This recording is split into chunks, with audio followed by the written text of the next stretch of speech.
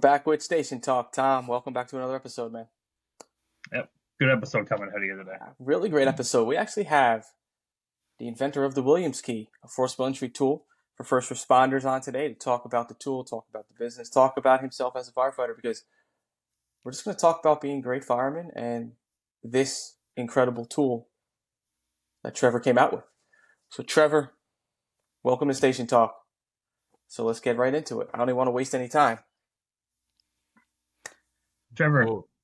let us know where you're from, how'd you get into the fire service, and then we'll get into the Williams key. All right. Well, thank you, Tom and Nick, for having me on the show. Glad this worked out. Excited to be here. I'm coming to you guys from the Los Angeles area. I work for LA County Fire Department at Fire Station 8 in West Hollywood. We have a 13-person house there, aerial truck, which is part of a light force, so an additional engine attached to that. One other engine and a paramedic squad. And I'm assigned to the truck as a firefighter at that station. Attaboy. So how did you come up with, and I'm sure this goes back to being on truck and where you're at, how did you come up with the concept of the Williams key? So it actually started before I got on the job. I've been working for LA County for 7 years, and I did 4 years volunteer before that. And to pay the bills, before I got hired, I was working a construction job. So specifically as a carpenter doing commercial doors. So installing doors and locks, big schools, colleges, fire stations, police stations, just lots of big jobs where we would do lots of doors all at once, and would spend a couple months to a year on some of these projects. So I became very good at knowing how locks work and how doors operate. Would make some tools for myself to get in, learned how to pick locks, everything about doors and locks I needed to know and become proficient at. So eventually I made what's now known as the Williams key, but a crude example of one out of a framing square. And I encourage people who don't want to buy one, make your own. It's like a pretty simple device, just a piece of metal. But that's where it started. And then once I got on the job, I had a little go bag that was like all my extra little specialty tools that I would bring with me on calls. And in West Hollywood, it's like lots of high-rise apartments, commercial buildings. So it's like a industrial setting that I'm working in. And there's always gates and additional security devices to try and bypass in order to get to our call. So people started seeing me pull out the Williams key, and I was using it every day on calls, and eventually people wanted it. So I made a small batch, gave it to my friends, my coworkers, and it took off from there. Nice. So, go ahead, Tom. So I'm assuming the Williams key is better off for more like a commercial setting, or I'm assuming it doesn't really touch deadbolts per se, correct? Correct. So it won't work on a deadbolt. It's best used in outward swinging doors. So if you pull the door towards you, that's considered an outward swinging door. And if you're able to visualize the strike going into or like some people call it a slam latch. If you're able to visualize that going into the strike plate, that's probably your easiest door where you can use the shove knife end. And just to give a example here, for our viewers who need a visual, this is a Williams key, folding version of the Williams key. And this is the handle, and that's a shove knife, like pretty common tool on the fire ground. So this can grab the strike of a lock and open it up, bypassing it, doing no damage. And then this blade up here, sorry, everything's black like that. Should be using the paper. Got a pink one here somewhere. There we go. All right. Special edition pink Williams key. Excellent. Better contrast here. So if you're able to use the blade side, this is for higher security. So some commercial doors will have anti-vandal plate or a theft guard, and that'll be a piece of metal that covers up the strike, so you can't see it, you can't tamper with it.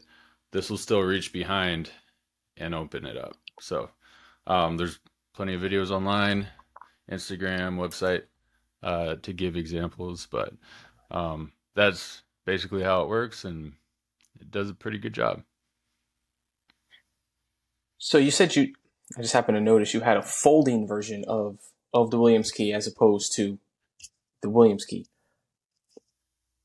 What's good about the foldable one? Is it just better for if you want to keep in your gear, if you don't have less room? Is there anything different about that one that is any different than the regular Williams key that you already have? Good question. So everybody wanted something they could carry in their turnouts, or we sell to like a lot of other agencies too, like SWAT and military. So they wanted something they could have on their vest or their belt. The original Williams key is kind of cumbersome when it's like an awkward shape. So it's a little harder to carry around. If you respond to medical calls as well, what a lot of people will do is put this in their medical box. And that's kind of like you always have it on you for your medicals and you're able to quickly pull it out. But it's hard to keep on your person. So that's where the folding key came about.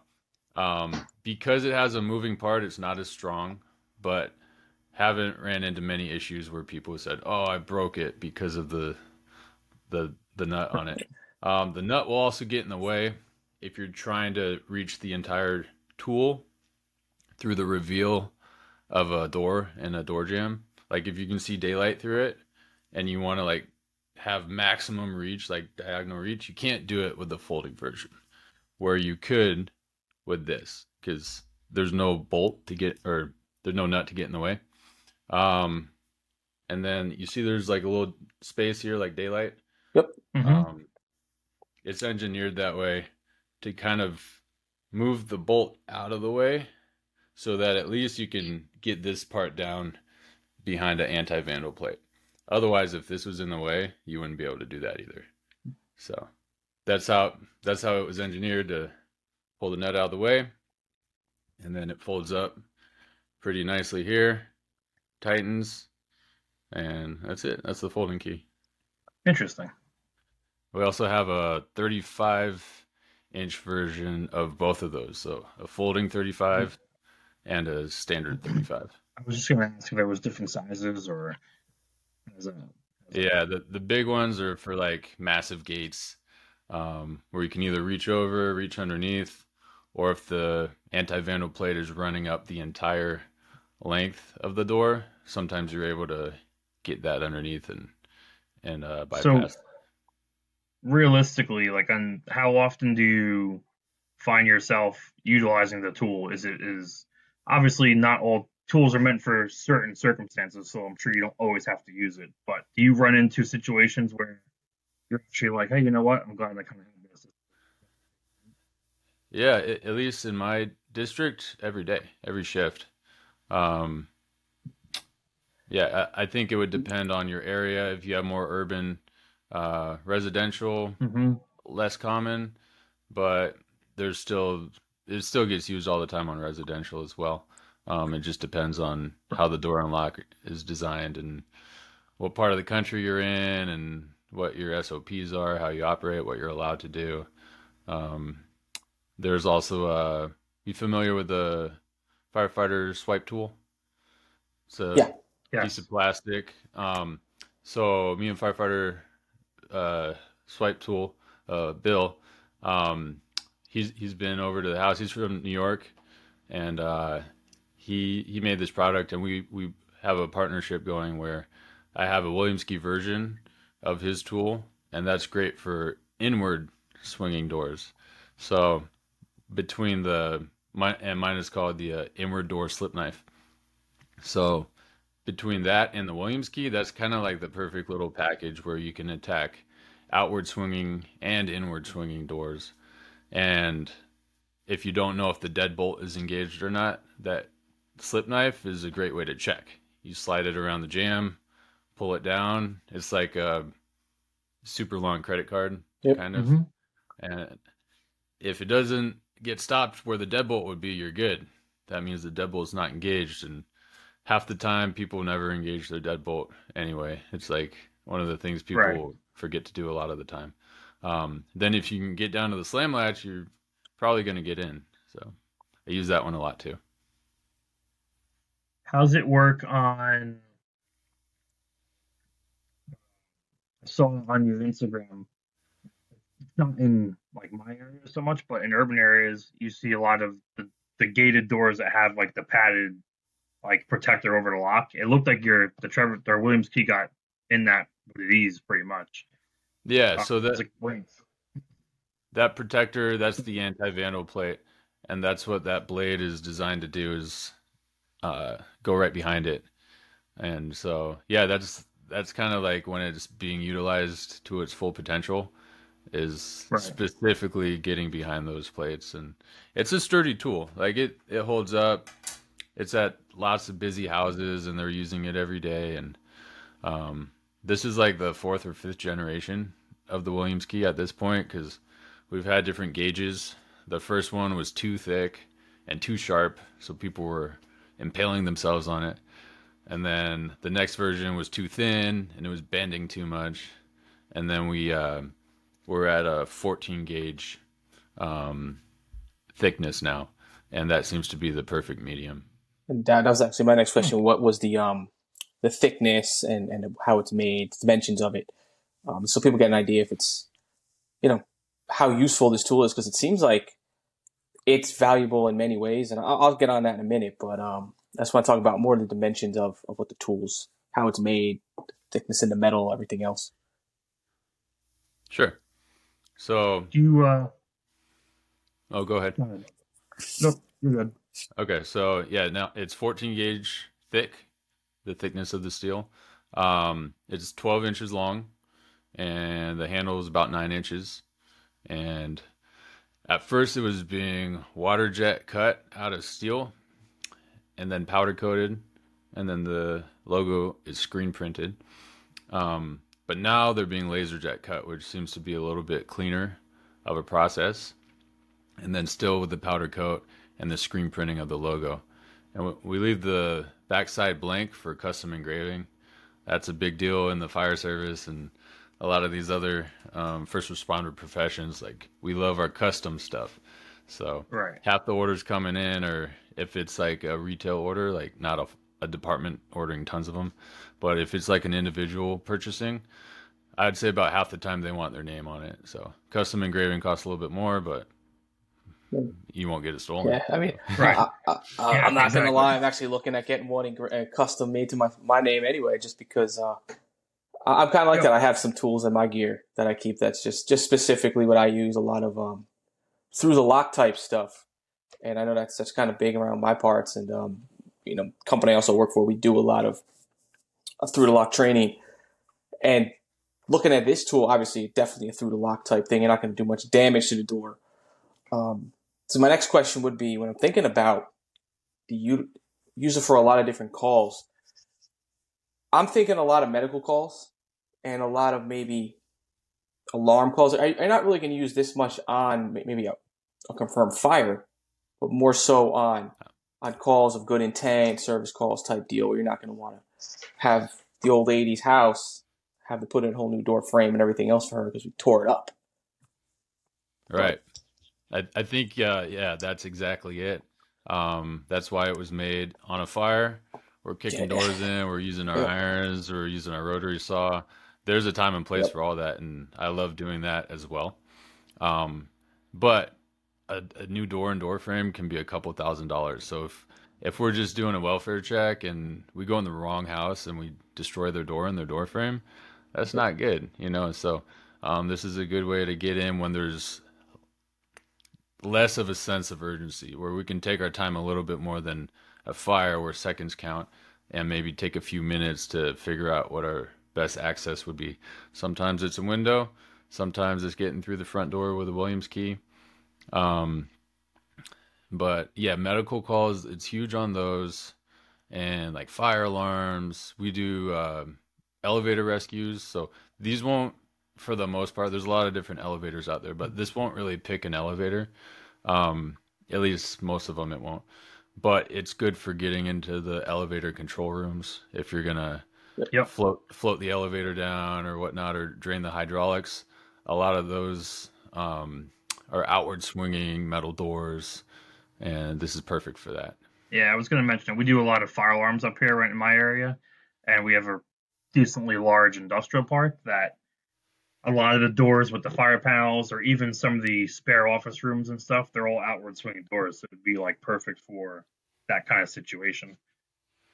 Yeah, nice. Yeah, we had a call maybe 3 weeks ago, and it was like we were trying to find the source of smoke in a multi-story apartment building, and I didn't bring in my tools, at least not like the soft entry stuff, and we got everybody out of their rooms except for there's 3 apartments that people weren't coming out, and these were all like you could tell they were nice because it was double inward swinging doors, and I got to have some fun, and I kicked in 3 apartments. Uh, when we tried all the other stuff, we tried the apartment keys, the Knox keys, the manager, and yeah, nobody was coming out of these doors, and our gentle access wasn't doing the trick. So I was like, all right, cool. Now it's time to have fun, and got to kick in some doors. So I'm not against that, but it needs to be warranted. Like there needs to be a good reason, because then you're going to explain to these people why they got to spend a couple grand on a new door. Yeah. Right, on a door. Yeah. Yeah. Because I'm thinking also panic, the panic bars, doors with panic bars and everything else. Panic hardware. Panic hardware. I mean, it looks like it'll go through one of those as well. Going back to the Williams tool, be a nice tool to kind of just slide in there, open up. Is there something do you use a lot of Williams tools on panic hardware? So, yes and no. I have some videos of the Williams key working on panic hardware, but it's usually a untraditional installation of the panic hardware. Panic hardware is some of the most secure locking mechanism out there, and I owned a business that we just closed actually, that kept getting broken into, and I ended up putting a panic hardware on that door with the anti-vandal plate that ran the full length of the door. I did a concrete filled frame. This is a metal door, and a piano hinge or a continuous hinge. So like I know all the top security stuff you can put. And panic hardware was the lock that I chose, to have on there. And it's also building code for a lot of businesses too. You need to have a way to egress by using the panic bar in like in settings where like public goes and needs to exit. Anyway, long story short, the place on the door jamb that panic hardware latches to, you're not able to access from the outside, even though it swings outward. It's installed on like a different part of the jamb, so being able to grab it with the Williams key is usually impossible. But if it's a type of panic where you can see daylight through the frame, which is common on gates sometimes, the Williams key can work on that. And if it's a double panic, like a storefront with like two panics, you can bend the Williams key to make a J hook. So a J hook is what I'd recommend for panic hardware. It's a piece of metal that looks like a J, but you're able to also bend the Williams key into a J hook and use it in that application. Okay. So the short answer is no, it doesn't work on panic, but in some cases it does. You can make it work, right? You can make it work, yeah. A lot of different Go ahead, Tom. Very it's very interesting to hear it, because I think a lot of people, would look at the Williams tool and, like you said, well, here we're hearing it's not working on deadbolts, it's not working on panic bars at all times. But what we have covered so far is that it does work perfectly on, like, for EMS alarms and fire alarm doors and outward swinging basic doors. Which, if you really look at the fire service, there's nowhere in this country that's running super nonstop fires all the time. Where a lot of these departments are EMS calls are what they're doing a lot of the times. They'll say, yeah, we ran 15 calls today and 10 of those were EMS calls. So it's almost like a perfect environment. And you mentioned it, I don't know if we were recording it or not, but you mentioned it that you don't only sell this for firemen, you do it for SWAT teams and EMS personnel as well, correct? Yeah. So a few statistics. I've sold about 15,000 of these, and I've sold to FBI, Department of Justice, SEAL teams, all branches of the military, SWAT, fire, construction workers, real estate, janitors, repo people who like go and steal back cars and stuff. Um, there's a disclaimer: obey your local laws. So I can't keep this out of the hands of anybody really. Right. But it's the same as like a brick or a hammer or a crowbar you can buy at Home Depot. If somebody wants to get in, they will. And this just helps them do it in a nice way where I think maybe like a potential criminal, they won't care about not breaking the glass on your door or whatever. Correct. They're just going to get in a less friendly way. But yeah, I've sold to all 50 states, about 30 different countries internationally. And I've got around 15 distributors right now as well who are also selling for me. That's Are really you cool. doing do you do any type of, I know you have you have stuff on your website, you have social media, videos. Are you offering any training to any departments if they want you or somebody who knows the tool to come down and give them a hands-on run through of the tool with different props, or if they have a training facility to really get that hands-on experience of what they're buying? Yeah, so at this time, no. I'll Yeah. do it locally if I get hit up by a department that I can, like maybe within an hour as a courtesy. I don't mind going and visiting and talking about the tool.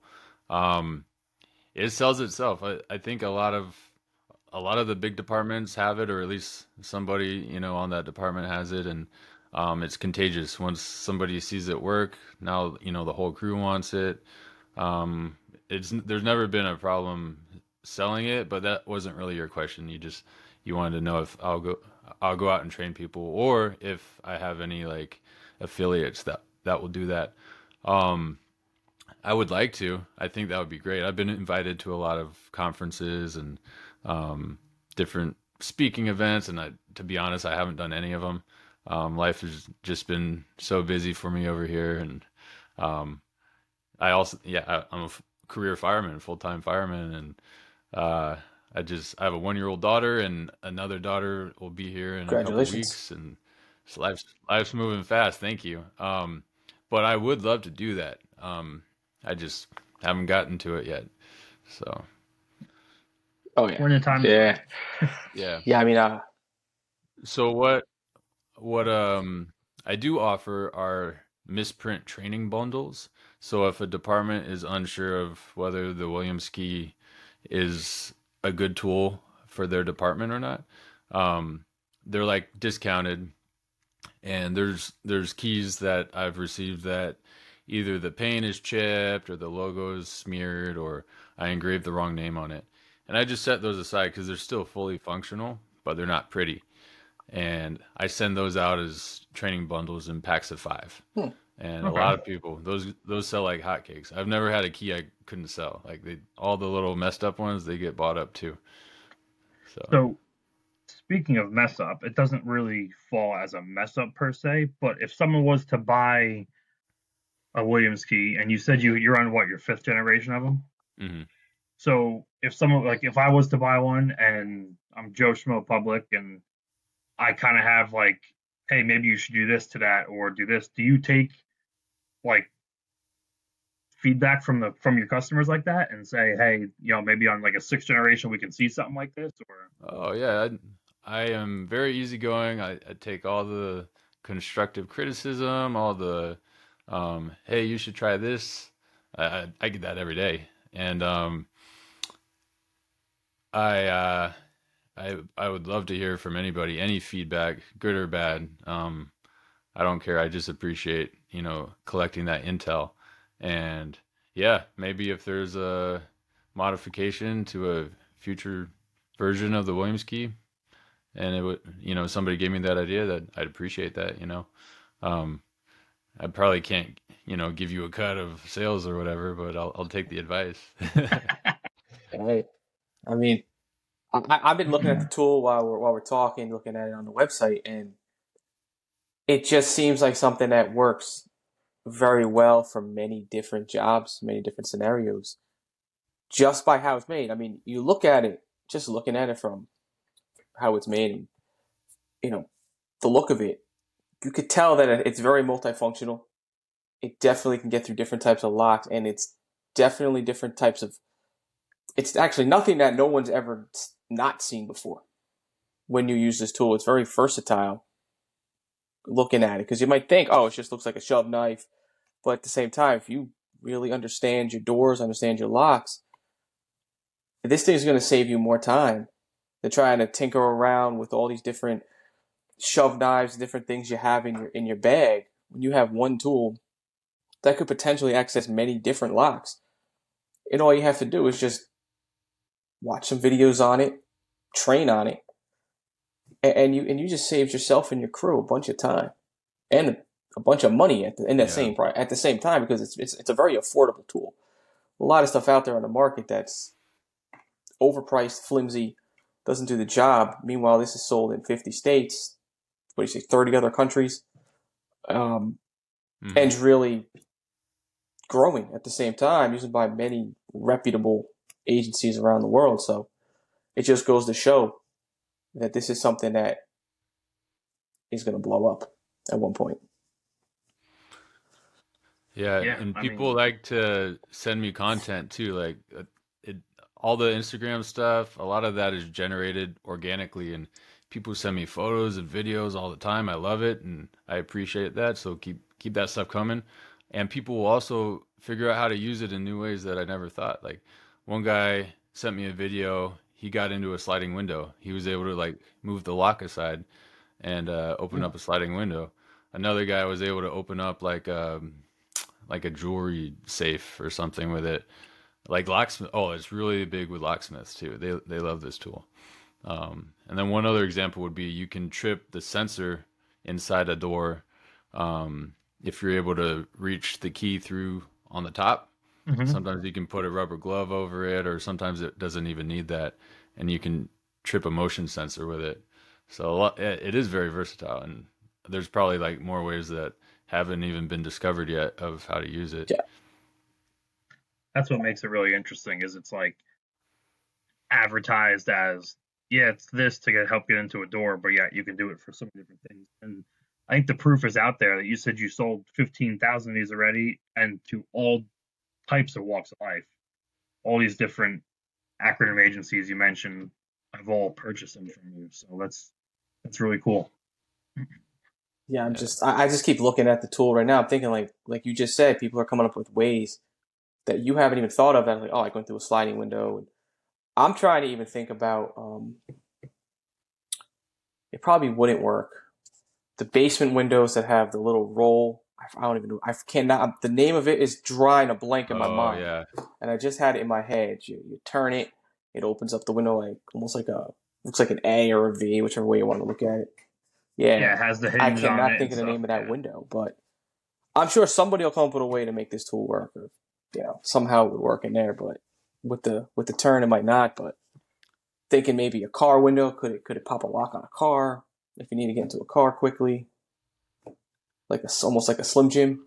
Yes. So It's, yeah, so the Okay. 35-inch version mhm. has been able to get into cars if you get a gap in there. If you can wedge it a little bit, you can slide down and maybe hit the unlock button on there. There's a video. I was going Um, to ask that because that's interesting. So one of the departments around here, actually in West Point, actually, they do lockouts for vehicles. And I always wondered something like the fact that it's being called for it, but that's an interesting thing. It's an easy way for them to get into the vehicles. Also, we had the next county over yesterday had a child that unfortunately passed away, was left in a car. Oh, So it's almost like as if there was a tool like that. Yeah, you could easily break the glass if someone's trapped in the vehicle. But if it's a mistake or there's a pet inside and someone just needs to get inside their car and everything's all right inside of it, you can easily use it to help get into the vehicle. And it's probably a little more versatile than just having a Slim Jim around for. You would never have to use a Slim Jim unless for that reason. But yeah. for this, you can use it for a bunch of different things. Yeah, we keep the long version. It's called the Magnum. We keep the Magnum in our lockout bag for like auto stuff. Um, it's nice because it is versatile. Like you can pull it out and use it on doors, and then you can try and get into a car with it. I don't think it's the best tool for getting into a car, but it does work sometimes. So it's a tool for the toolbox, like one Right, to keep definitely To people have worth some trying. just careful. in case you have a Hmm. backup or alternate means. Yeah, it's always good to have. Yeah. Just looking at the tool, looking at how it's made, it's always good to have something like this. I mean, I'm thinking about you're talking about your department has it, your house has it. When you first started bringing this tool around, how receptive was it when you started saying, "Hey, I got this Williams tool I created"? How receptive were the guys? Well, I never intended on selling it. It just kind of like that created its own monster. And once people started seeing it work, um, and it took off fast, to where I've been trying to keep up with it ever since. However, you know how the firehouse is. Nobody will ever, tell me they like it, or Of the course, yeah. people I don't know love it, but my close friends, no, they'll use a screwdriver or anything Yep. else and take a long time trying to get into a door before they'll grab my key that's sitting right there. They're like they're digging around it and like doing everything they can to try and get under my skin, but you'll never you'll never get under my You're just skin. watching. You're watching them push the tool aside, go to something else. Like, hey man, I know it's gonna work. Yeah, exactly. I'm like, if only there was a key that was a tool that was Yeah, there perfect it for this is. job. But So so I noticed that you said these are made right here in America. Um, if you don't mind, mhm. where do you have you made in California or is it somewhere? Okay. Yeah, so there's the Williams Key Factory is Okay. in downtown LA, and it's actually pretty close to where I work and convenient. So I go pick up inventory whenever I need it, and they're usually on top of it with like staying ahead of Okay. orders and whatnot. That's cool. Yeah, Nice and convenient for you. yeah, and I mean that's by design. I could be getting it from another country, but I'd rather have it made in America and support, local jobs here. And it's a little bit more expensive to do, but I I think people appreciate that, and you're potentially getting more quality Yeah. work out of That it too. that's what I saw when I saw Made in 100%. America. I'm like, this is something that it's gonna be a little more pricey, but it's gonna capture people's attention a little more. Oh, somebody's making it here. It's probably quicker turnaround. Someone has a job for it, and you can go to the factory if you need and check on production if you really wanted to. So you have that versatility to really control the whole process, which is really valuable when you're dealing with a product of this type of this sort. So Yeah. it means more. It means more to the consumer when you know that the designer, the owner, has the control and oversight of what he's producing and speaking on. Yeah. I'm passionate about it. It has my name on it. People have asked about like buying out the company and stuff, and I was like, you can't afford my price. Like this is my Yeah. baby, so I'm not gonna let it go unless it's like, yeah, it's too much. Like Right. my Unless you price give me would enough where I can be, retire tomorrow. yeah, my price would be unfair, to most people who Hey, want the company. Um, Exactly. but yeah, I take pride in it, and I do my best as far as the turnaround goes, to get keys in the mail as soon as possible. It's not Amazon, but I've done the custom Right. stuff is harder, right? Because people are sending me logos, and it gets tricky sometimes with that, and I have to edit myself before they get engraved. And but I've gotten keys out the same day and within somebody's hands in like 2 days. So sometimes it's a really quick turnaround.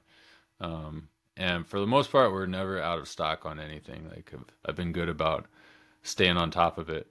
And the Williams Key store has like 10 other products I've come up with. It's just the Williams Key is the best seller, and there's like Kydex Molly holsters for that, and tip covers, and I make something for a self-contained breathing apparatus to help you deploy your buddy breather. I make door hangers that you can leave on the door after you made entry if nobody was home. You Yep. want to let them know they didn't get robbed, like emergency personnel made entry because the fire alarm was going off and we knocked over your plant. Sorry, that's why, there's Yeah. footprints or whatever, but you'd be worried if you came home and you're like, what the heck happened here? And you didn't know if fire was in your house, but it's like not how you left it. You think you got robbed. So always coming up with little ideas to help out the fire service a little bit That's more. that's the beauty of this whole thing. It's like So, you came up with something, you found a need for something in the service to make responses quicker for the soft entries. And people took this, firefighters around the country and the world took this tool and found even more things they can do with it. And you used your experience as a carpenter working in that industry to really make something for a ton of industries. And at the same time, you're still evolving it. You're not just going off that one thing and saying, this is the tool, keep using it. You're finding other areas where you can still help out and still produce more ingenuity and more advancements. I think that's like, that means more. It's not like you're just sitting there, you're this tool speaking for itself, and then you're just taking all these little other things and bringing it out at that same time. Because I'm looking through it, all these little different things to help out with letting the homeowner know we were here, but it wasn't because somebody robbed you.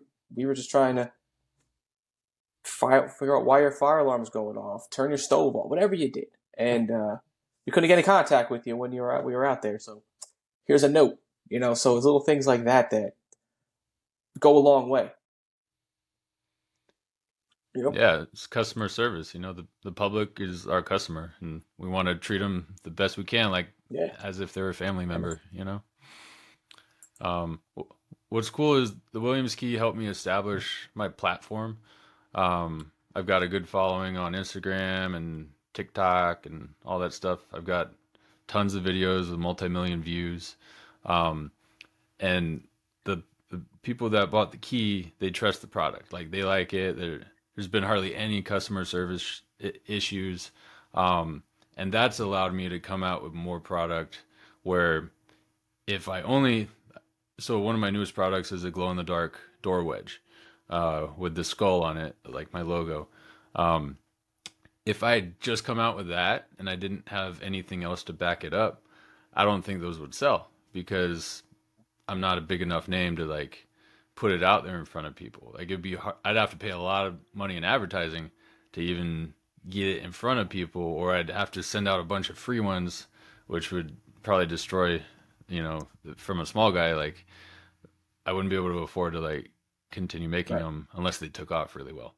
But having that platform, I can get all these other things that are smaller in front of people very easily, and everything I've made is Yeah. sold. So It's like it's once been they see really how the nice. tool works, they start seeing these little accessories that I can make it even. I can have a quicker entry, or I can use the Williams wedge for something else. I can hold open get myself a gap on the elevator door. I can do something with these things to keep helping advance my skills as a firefighter, my skills as a truck company, to be better and be more proficient with customer service and potentially do less damage on these soft calls. So it's a win-win all the way around, especially when you start looking at the product more and really seeing how it Yeah. works. You start seeing how ingenuity behind it. Yeah. And what I'd like to do with the brand is I think it's starting to get to the point where it's like recognized pretty well. Like I get recognized in public sometimes and stuff. And I would like to start putting videos out that aren't necessarily tools that I sell, but it's still within like the soft entry, Yes. respectful entry realm of like, hey, here's another way to use an elevator pick to open a door. And I don't sell them, but maybe you'll learn. And so I want my channel to be a place people come to learn, even if they're like not buying my products Pretty or good whatever. idea. Because they'll see these different. Yeah, it's all just Absolutely. keep giving back, and giving back is something that's so important.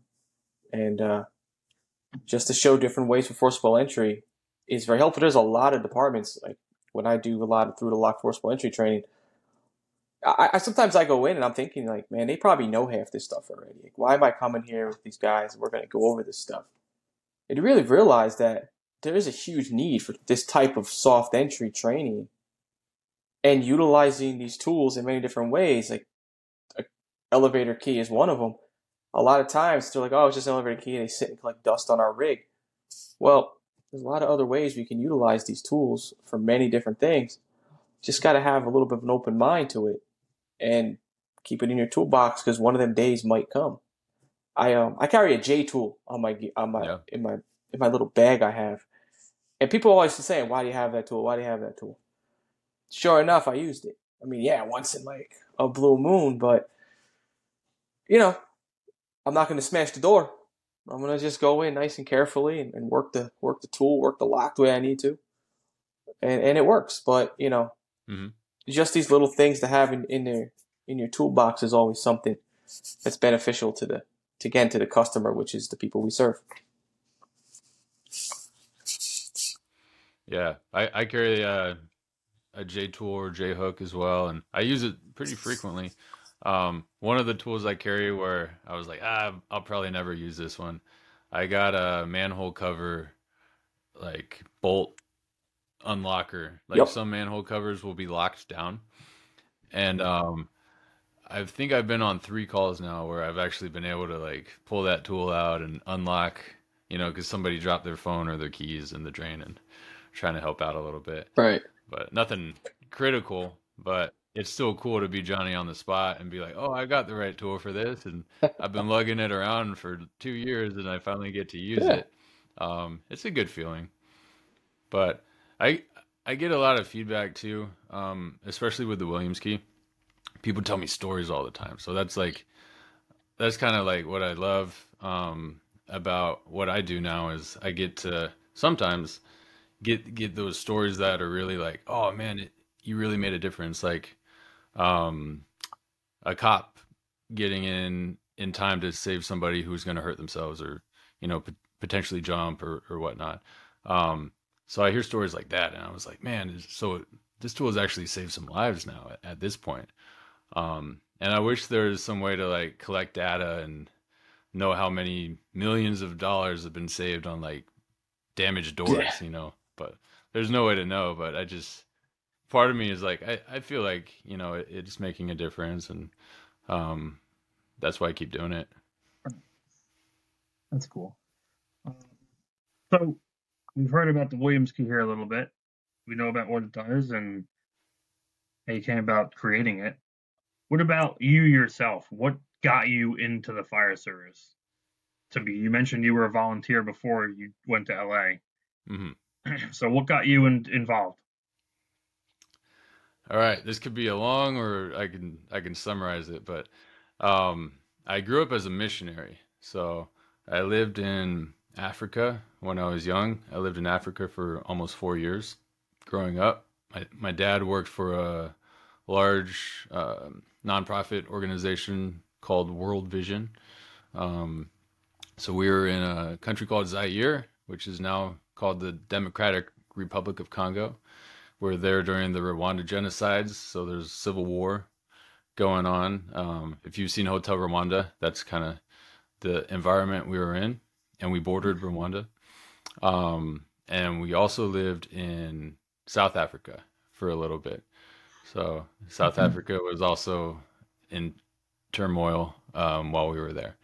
So that was the start to the missionary work. Eventually, it got too dangerous to continue living in Africa.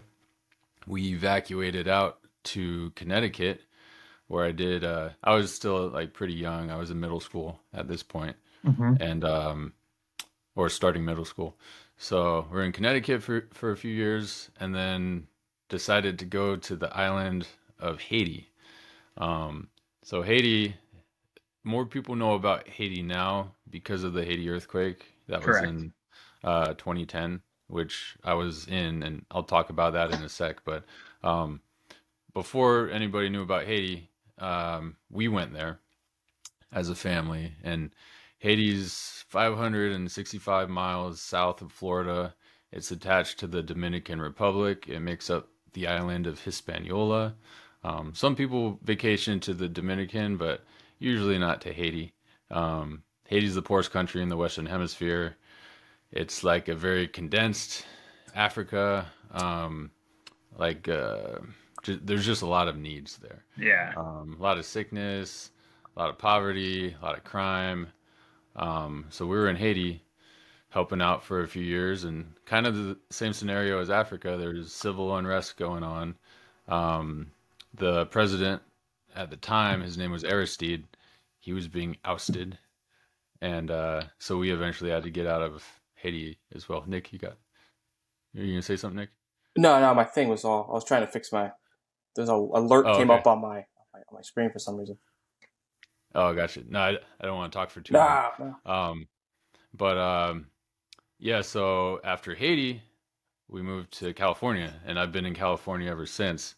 So I finished up high school, and I got involved with the Explorer program, which is a way, for those who don't know, a kid can train with the fire service and figure out if he or she is interested in a career.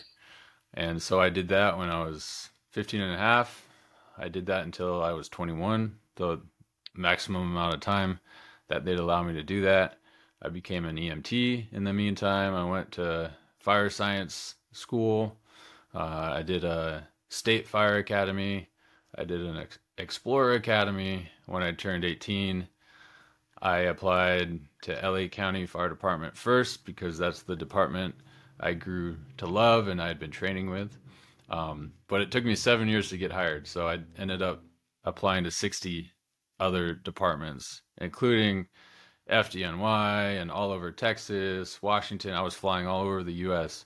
trying to get hired, getting better at my testing skills and my interview skills. And I was so young, it's probably a good thing I didn't get hired. I had some growing up to do, and I really appreciate the construction job I was doing in the meantime. It taught me life skills that I still use every day, as we've discussed. Um, but yeah, that's a little bit of my journey. We can talk about the Haiti earthquake if you want. That's like a pretty intense story, It's but it's kind of like, in all reality, like, you don't have to get too in depth with it, but looking at it from a first responder aspect, as you mentioned, and I've been to Haiti. Thankfully, I was on the little bit of the nicer side there, but as you mentioned, it is the poorest country, so an earthquake down in that situation is going to be a lot different than an earthquake, say, in California, where we have the emergency response resources to be able to handle those situations. I can't imagine they have that much down there. no, there was no help initially. So to back up a smidge for your listeners, just to give a little bit of data about the Haiti earthquake.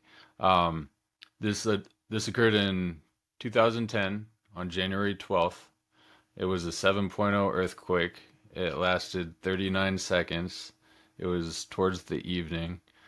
It killed 300,000 plus people and left over 1 million people homeless. And it was probably the largest natural disaster in modern history. It was just devastated that entire country. There's only 7 million people in the whole country, so 1 million of them displaced and 300,000 dead. Like those are huge Crazy. numbers. Yeah. So I was there actually visiting my family. I hadn't been back to the country in 5 years, and I got there a few days before the earthquake. I just finished up my EMT, so I was all ready to help medically, and I'd taken a couple classes and knew a little bit about search and rescue and whatnot. Um, but I was at an orphanage when it occurred on the second floor.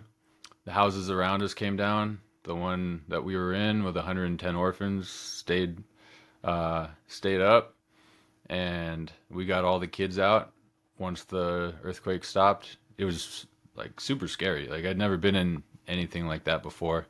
It felt like a train was hitting our building again and again and again, and everything was falling off the walls. You couldn't even stand. Like it was knocking you down.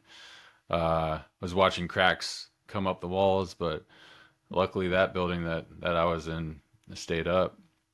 Um, my mom and I have two younger sisters. They were at their apartment, and it was a 5-story apartment. They were on the bottom floor, completely collapsed, pancaked down on top of them for about 24 hours. We thought they were dead.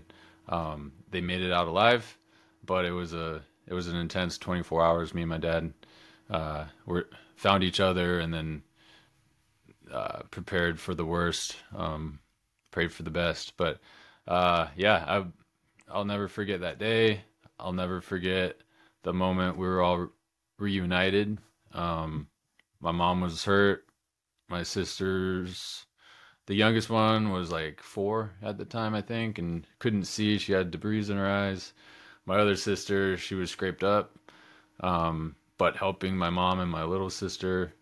And they got evacuated out by the Air Force the next day from the U.S. Embassy.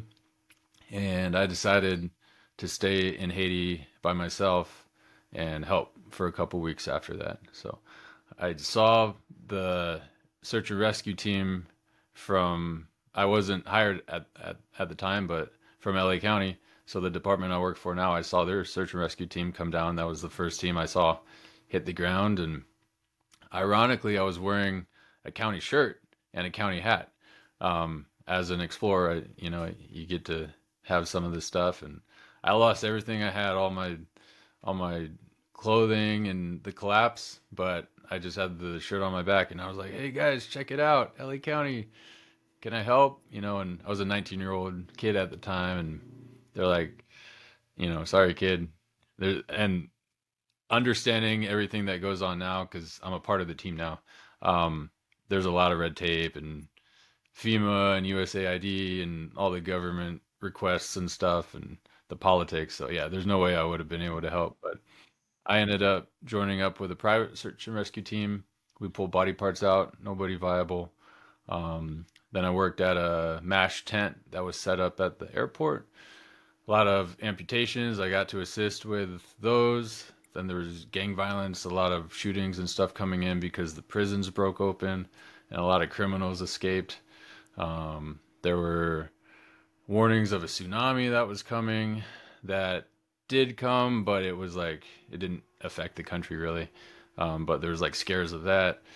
And I eventually ended up working for a helicopter team for about a week, and we'd pick up food from the airport and drop it all over the country. And that was the most fun and most effective work that I did. Pretty crazy. I've never met anyone per se that has been like involved in that. So that must have been like a real eye opener to you. As I said, here you are, young, and I guess kind of started the beginning of the career almost and we kind of take for granted what kind of resources we have that other countries really don't have.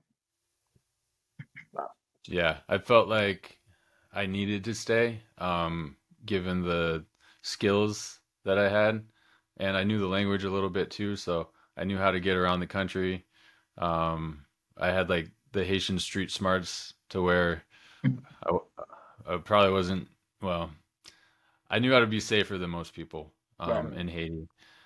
And I was given the opportunity to leave the country with my family and the Air Force, and people were telling me, "You have the golden ticket, you're American, you're at the embassy, you have the golden ticket to leave this country and go home."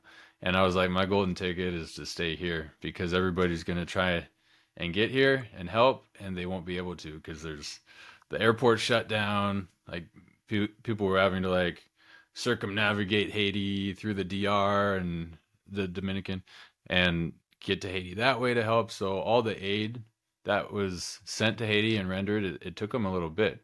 So the first 24 hours, like we're trying to pull bodies out and trying to do first aid and try and keep people alive, and just like that's the most critical moment is that first day, and then the first 3 days, and then after that you're like your viability percentages decrease significantly. So Definitely a life altering experience for sure. yeah, and that's what helps me cope with the stress of the job now. Like my worst day was a lot worse than most people's, I guess. So I that's my that's like my spectrum of stress, right? Like my worst day and all the at work and the hard days on the job, they only come to like halfway to my threshold, right, of what I've been through already. So it's prepared me for a stressful job.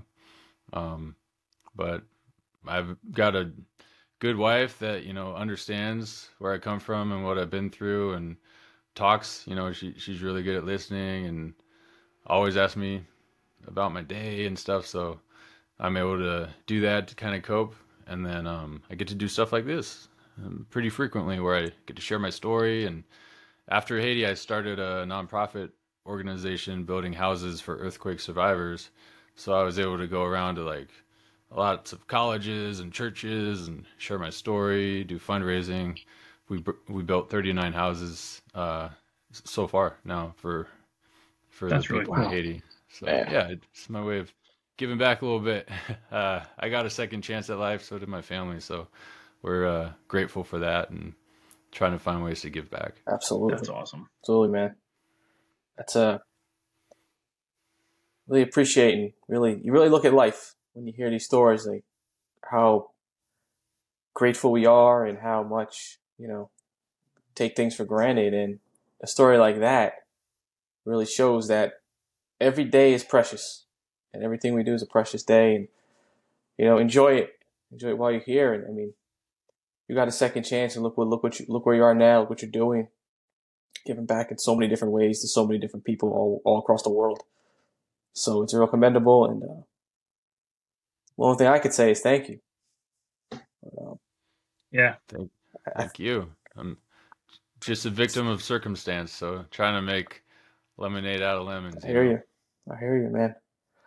I think that's a good place to wrap up. I think we covered Yeah. a Just lot. before we do wrap up, Trevor, where can people find you? How can they get involved with the Williams Key, or even your other project you got on there with building houses? Is there anywhere people can find you? Sure. So the website williamskey.com is a great place to start. If you're on social media, Instagram, I'm pretty active on there. I'll respond to your messages, your comments. If you have questions, I love to talk shop. So the Instagram is the Williams Key, and same with TikTok. I'm not good at responding to messages on there, but you can watch videos on there at least. And then if you want to email me directly, thewilliamskey@gmail.com. And like I said, I'm more than happy to discuss tactics, or if you have a door you have a question about or a lock, we can talk about it. Send me pictures, videos of the problems you're having, or if you just want to send me some cool content, maybe I'll post it. So that's the Williams Key side. The nonprofit side is called Firm Foundation, and it's the Haitian spelling for strong. So firm in Creole in Haiti is spelled FIRME, which means strong. So strong foundation. So Firm Foundation. If you're a Spanish speaker, it's gonna look like firme. But firmfoundation.org is the way to get a hold of me for the missionary side of that. So yeah. Very cool. So, you want to wrap this up, Tom? You want to close it out this time? Yeah, Trevor, we appreciate you coming on. This has been very insightful, and hopefully our listeners will gather some knowledge, not only from your tool, but even from your experience down in Haiti for the earthquake and whatnot. And uh, maybe it'll give people a idea of if they've been through something like that, that they can kind of gear towards emergency services and maybe help them out, even like it does with you. So again, thank you, and I appreciate you taking the hour of your day today. Um, Congratulations again, new child on the way. So hopefully, wishing you guys all the best. Thank you, both of you. Thank you, Tom. Thank you, Nick. Thanks for Thank you, having Trevor. me. I appreciate it. And with that, until next time, work hard, stay safe, and live inspired.